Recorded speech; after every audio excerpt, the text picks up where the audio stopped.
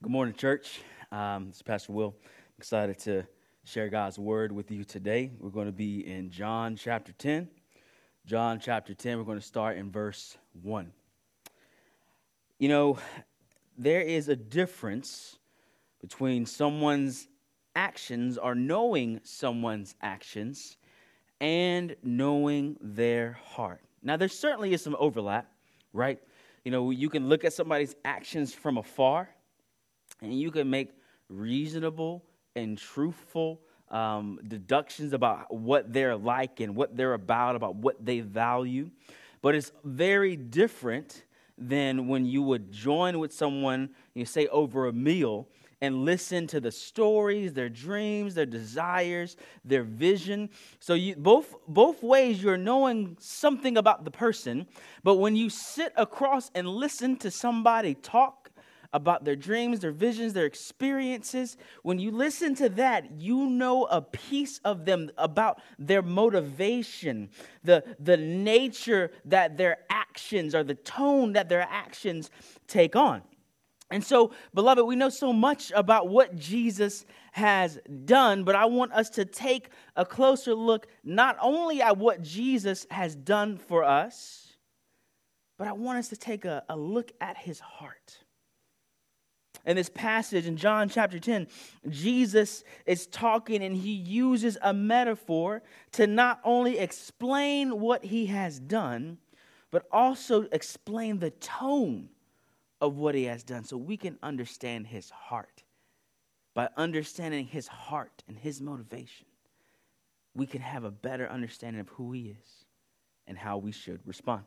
So, John chapter 1, I'm going to read verse 18. It says, this is Jesus speaking. Truly, I tell you, anyone who doesn't enter the sheep pen by the gate, but climbs in some other way, is a thief and a robber. The one who enters by the gate is the shepherd of the sheep. The gatekeeper opens it for him, and the sheep hear his voice. He calls his own sheep by name and leads them out. When he has brought all of his own outside, he goes ahead of them. The sheep follow him because they know his voice. They will never follow a stranger. Instead, they will run away from him because they don't know the voice of strangers. Jesus gave this figure of speech, but they did not understand what he was telling them. Jesus said again, truly I tell you, I am the gate for the sheep. All who come before me are thieves and robbers, but the sheep doesn't listen to them. I am the gate. If anyone enters by me, he will be saved and will come in and go out and find pasture. A thief comes only to steal and kill and destroy. I have come so that they may have life and have it in abundance. I am the good shepherd. The good shepherd lays down his life for the sheep. The hired hand, since he is not the shepherd, doesn't own the sheep, leaves them, and runs away when he sees a wolf coming. The wolf then snatches and scatters them. This happened because he is a hired hand and doesn't care about the sheep. I am the good shepherd. I know my own, and my own know me, just as the Father knows me, and I know the Father. I lay down my life for the sheep, but I have other sheep that are not from this sheep pen. I must bring them also, and they will listen to my voice. There will be one flock, one shepherd. This is why the Father loves me, because I lay down my life so that I might take it up again. No one takes it from me, but I lay it down on my own. I have the right to lay it down, and I have the right to take it up again. I have received this command from my Father. Let's pray. Lord Jesus, help us to understand your word. Help us to see the beauty of your heart, your goodness, so that we might have confidence in this day about who you are and how you love us, what you have done, and what you will do to take care of us. In Jesus' name, amen. All right, so the first point that Jesus is making is that Jesus is the rightful shepherd of the sheep. Look at verse 1. It says, truly I tell you, anyone who doesn't enter the sheep pen by the gate but climbs in some other way is a thief and a robber. The one who enters by the gate is the shepherd of the sheep. So let me explain context a little bit what's going on. So in that day, when you would have sheep, you wouldn't always spend all day with the sheep, and there was a community pen, if you will. There was a community, a place where the sheep were kept. They were guarded from thieves and predators and intruders, and there was a gatekeeper, someone who was hired by the community to guard all of the sheep. Now, when you wanted to go get your sheep and take them to get water and take them to get food, your sheep would know you. They would know your voice. And so the shepherd would call out, and out of all of the sheep, the ones that belonged to him would come out of the pen, and he would be able to care for his sheep. And what he's pointing to the fact is that there are people, because sheep are valuable, and to be honest, because they're not always so smart, there were people who wanted to steal sheep. They wanted to take sheep away from the owner. And what Jesus is saying, hey, my sheep, my people, the ones that I love, they rightfully belong to me. I don't come in through the side. I'm not trying to steal anybody's sheep. They are my sheep. Now, I don't know how that hits you. That might seem like Jesus is being a bit possessive. But as we read, we're going to understand what Jesus does for the sheep that belong to him. We also see that God's sheep are the sheep that follow Jesus. They understand and listen to his voice. Look at verse 3. The gatekeeper opens the gate for him, and the sheep hear his voice. He calls his own sheep by name and leads them out. When he has brought all of them outside, he goes ahead of them. The sheep follow him because they know his voice. So the idea is that when Jesus calls out of the mass of humanity, those who would follow him, those who would believe, would listen to his voice and begin to run after him. This is so important. This is so important to understand, because ideally everybody else's sheep, all the sheep in the sheep pen, could hear what the shepherd would say. They could hear the various voices, but they would follow the one that they belong to. So, beloved, it's not enough to simply hear God's word.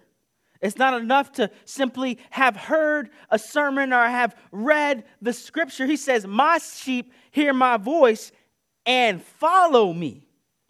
So if we are to claim that Jesus is our shepherd, we're not saying that we like to hear his voice sometimes because it's soothing. We're saying we are listening to him, and then we are saying we will go where you go. Now, he says something really important. He says they will never follow a stranger. Instead, they will run away from him because they don't know the voice of the stranger. So here's something important to understand, church. How do we hear the voice of Jesus and know that it is the voice of Jesus? How do we discern when it's Jesus speaking or when it's a stranger that might want to harm us? I would say that the way that we learn to discern and understand and hear the voice of Jesus is through the Word of God. It's through the Bible. In 2 Timothy 3, Paul's writing to Timothy, he said, all scripture is inspired by God, meaning that it comes from God. It is divinely inspired. We've talked about this a lot, but I think it's worthy to say it again. This idea of inspiration is that, when you're close to somebody and you're speaking to them, you can feel the breath of that person on your face. Now, to me, that's an unpleasant experience, but that's the idea. And he's saying that when you read or hear scripture, that is God's voice so close to you that his breath is almost hitting you in the face. So how do we understand what God says? We have to be students of the scriptures. We have to be hearers of the scriptures. As I talk to people within the church who are either going through suffering, wrestling with sin, trying to discern what to do, a lot of times, not all, a lot of the times though, the root of the issue is that they have not become familiar with God's word. So they can't discern the voice of Jesus. Beloved, if you want to be led by Jesus. You have to get familiar with his voice. And there is no other sure way to know that it is Jesus who is speaking than by listening to God's word, by listening to Scripture. So I contend to you, I present to you that you have to get in your Bible. Otherwise, you could be deceived by a stranger. Not only do Jesus' sheep hear his voice and follow him, Jesus gives the sheep life. Look at verse 8. It says, all who came before me are thieves and robbers, but the sheep didn't listen to them. I am the gate. If anyone enters by me, he will be saved and will come in and go out and find pasture. A thief comes only to steal and kill and destroy. I have come so that they may have life and have it with abundance. That first verse, he talks about all who came before me are thieves and robbers. What he's talking about, there have been before Jesus and have been after Jesus people and ideas that will claim prominence and authority over and against the authority of Jesus. They will say, well, you've heard it said, the Bible says this, that, and the other. But what you really need to do is listen to this idea or listen to this person. This is a warning to us that we cannot trust any authority above Jesus. I'm going to present to you two things that might seem funny or strange, but there are two things that I have noticed within our own context that people listen to and place the authority above Jesus. The first one is the news. Now, I'm going to be very careful. It does not matter which news you watch. I don't care if it's Fox. I don't care if it's CNN. I don't care if it's MSNBC. Everybody is going to present these facts with particular tones, a particular worldview, a particular way of how they think the world would work. And if you are not discerning, if you don't recognize that, then you will adopt the tone and the worldview of what you listen to without even knowing. And you will be unable to discern what is a worldview that I have adopted from this source, and what does the source of Scripture say? This is important that we understand that we cannot without discernment, take in various information. There's really only one trustworthy source, and it's God speaking to us through the Scriptures. Some would want us to not care about individuals' suffering. Some would want us to make us doubt suffering. Some would want us to not care about personal morality. Some would want us to consider one country as more important than another. The list goes on and on and on. But what is important for you is that we are immersed in the Scriptures so that we would have discernment that when slants and various ideologies come to us from various sources, we will be able to go, well, maybe some of this is true, but I have to gauge it against the lens of Scripture to understand where the authority comes from. The other thing that really is forming and discipling people, it's going to be really funny, but we've talked about this a lot, even leadership, is memes. People share and post memes. I'm not saying memes are bad. I do the same. But the interesting thing is I found that people put a lot of stock in just these small statements. Beloved, truth is complex. We can't take sound bites and develop whole thought processes and actions based on sound bites. We have to judge it against the truth, the whole scope of truth that is in the Scripture. He says, all who come before me are thieves and robbers, but the sheep didn't listen to him. How did the sheep not listen? Because they listened to the voice of the shepherd. He also says that he is the entry into the gate. He is the gate. The idea is this, that when a sheep is outside of the sheep pen, there are predators. There's wolves and bears and various things that would want to devour the sheep. And Jesus is saying, you want to get into the place of safety. The place of safety is found through me. He is the one that guards us against wrong thought patterns and against destructive patterns of sin. He is the one who says, you can come to me and I will protect you. He says a thief comes only to steal and kill and to destroy. Here's the interesting part.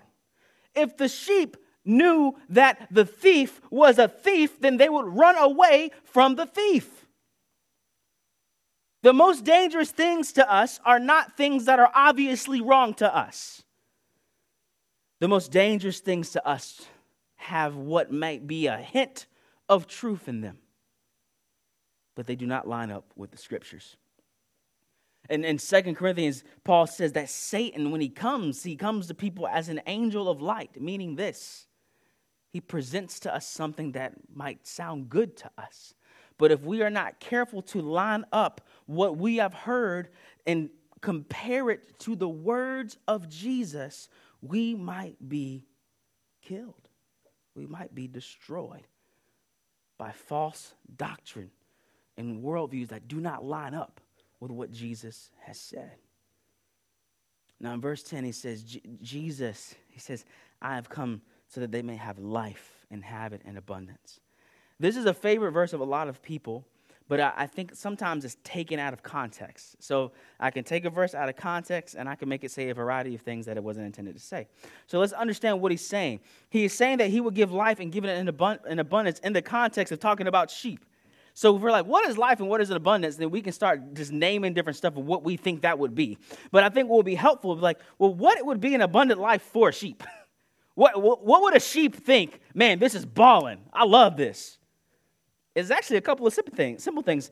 The sheep, an abundant life for a sheep would mean that they would have the food that they need, that the shepherd would lead them to the place where they could graze and eat, that the shepherd would lead them to the place where they could find water, that they would be filled with good things that would sustain them and help them to grow. What would be an abundant life for a sheep? Safety. Sheep got a lot of predators. What would be a good life for a sheep is that when he goes out and he is living his life, that he has a shepherd that can look around and see there's a wolf over there, there's a bear over there, don't go over there, that he would fight for his sheep, that we would have safety. What would be a good life for a sheep? A shepherd that would care, that would love the sheep. What he's saying is that Jesus has come to give us provision, has come to give us safety, has come to give us care, and all of that in abundance, a lot of it. So Jesus not only gives the sheep life, not only gives the sheep abundant life, Jesus lays down his life for the sheep. Verse 11 says, I am the good shepherd. The good shepherd lays down his life for the sheep. The hired hand, since he is not the shepherd and doesn't own the sheep, leaves them and runs away when he sees a wolf coming. The wolf then snatches and scatters them. This happens because he is a hired hand and doesn't care about the sheep.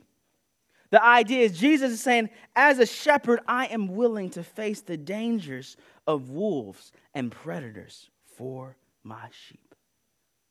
He is willing to face the dangers and the things that would seek to take us out. He is willing to stand between those things and us. Now here is what I think is an indictment on pastors and leaders who will not sacrifice for the sheep. Those of you who are listening who have some level of interest in either ministry or leadership, if we are going to lead and care for people like Jesus does, we need to understand what his definition of what that means. So many times, I believe we have a very reductionistic, a very small view of what it means to lead God's people. And I want to be very clear. It does not only mean teaching stuff. It doesn't mean less than that, but it's not what it only means. And so I hear young people who want to serve Jesus, young and old, they want to serve Jesus, and what they mean is that I want to have a lot of knowledge, and then I want to go dispense that knowledge, and people will say, thank you for dispensing the knowledge. But when we look at this passage, He's saying what a shepherd does is he lays down his life. He inconveniences himself. He is willing to go through hell and high water for the sheep. This is a very different thing than when he talks about this hired hand. There's some people who would shepherd God's people, who would seek to care for God's people, and they would do it for money or for notoriety. But that will not motivate you to self-sacrificial love. I want from our church to come both pastors and both those who would, on a lay level, on an average church member level, would say, I want to care for the sheep. What that means is that you would be inconvenienced, that you would put yourself in hypothetical danger in your pursuit of loving others.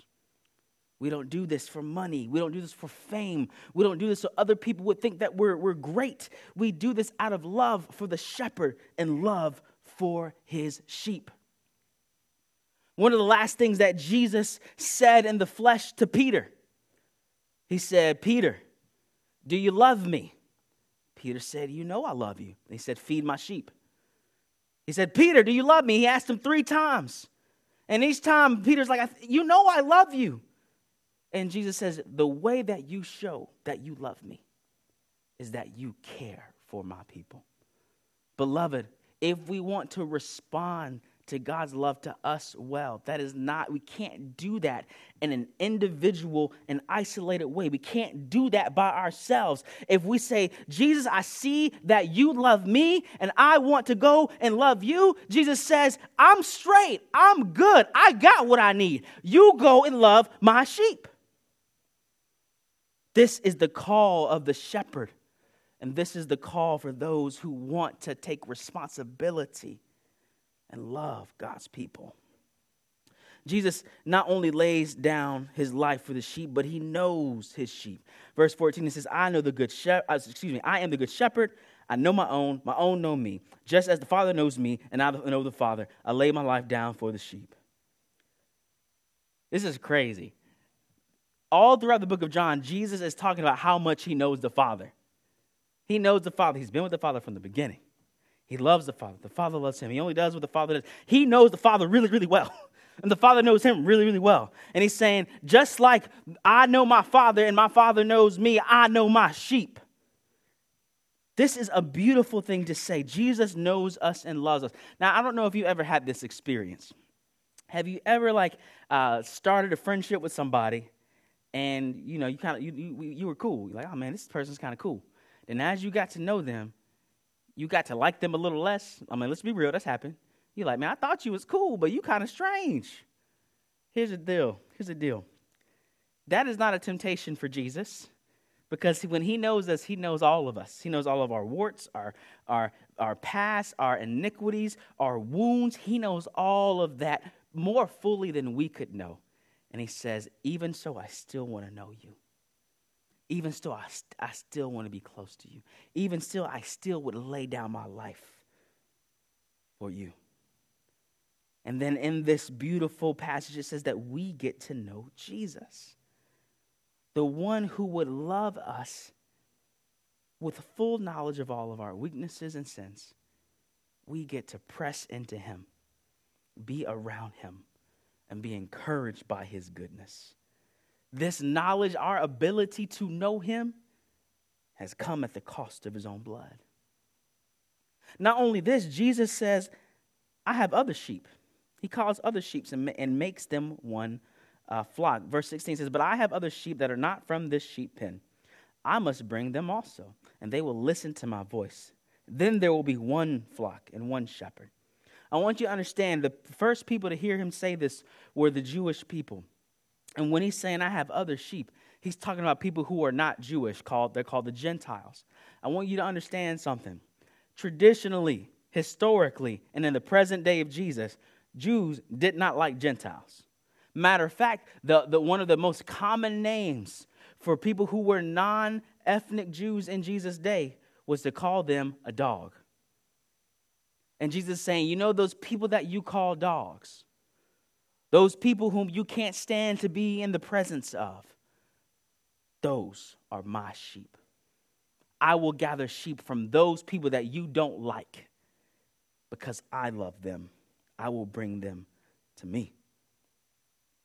It is almost like going to present day Israel and saying, hey, I love them Palestinians.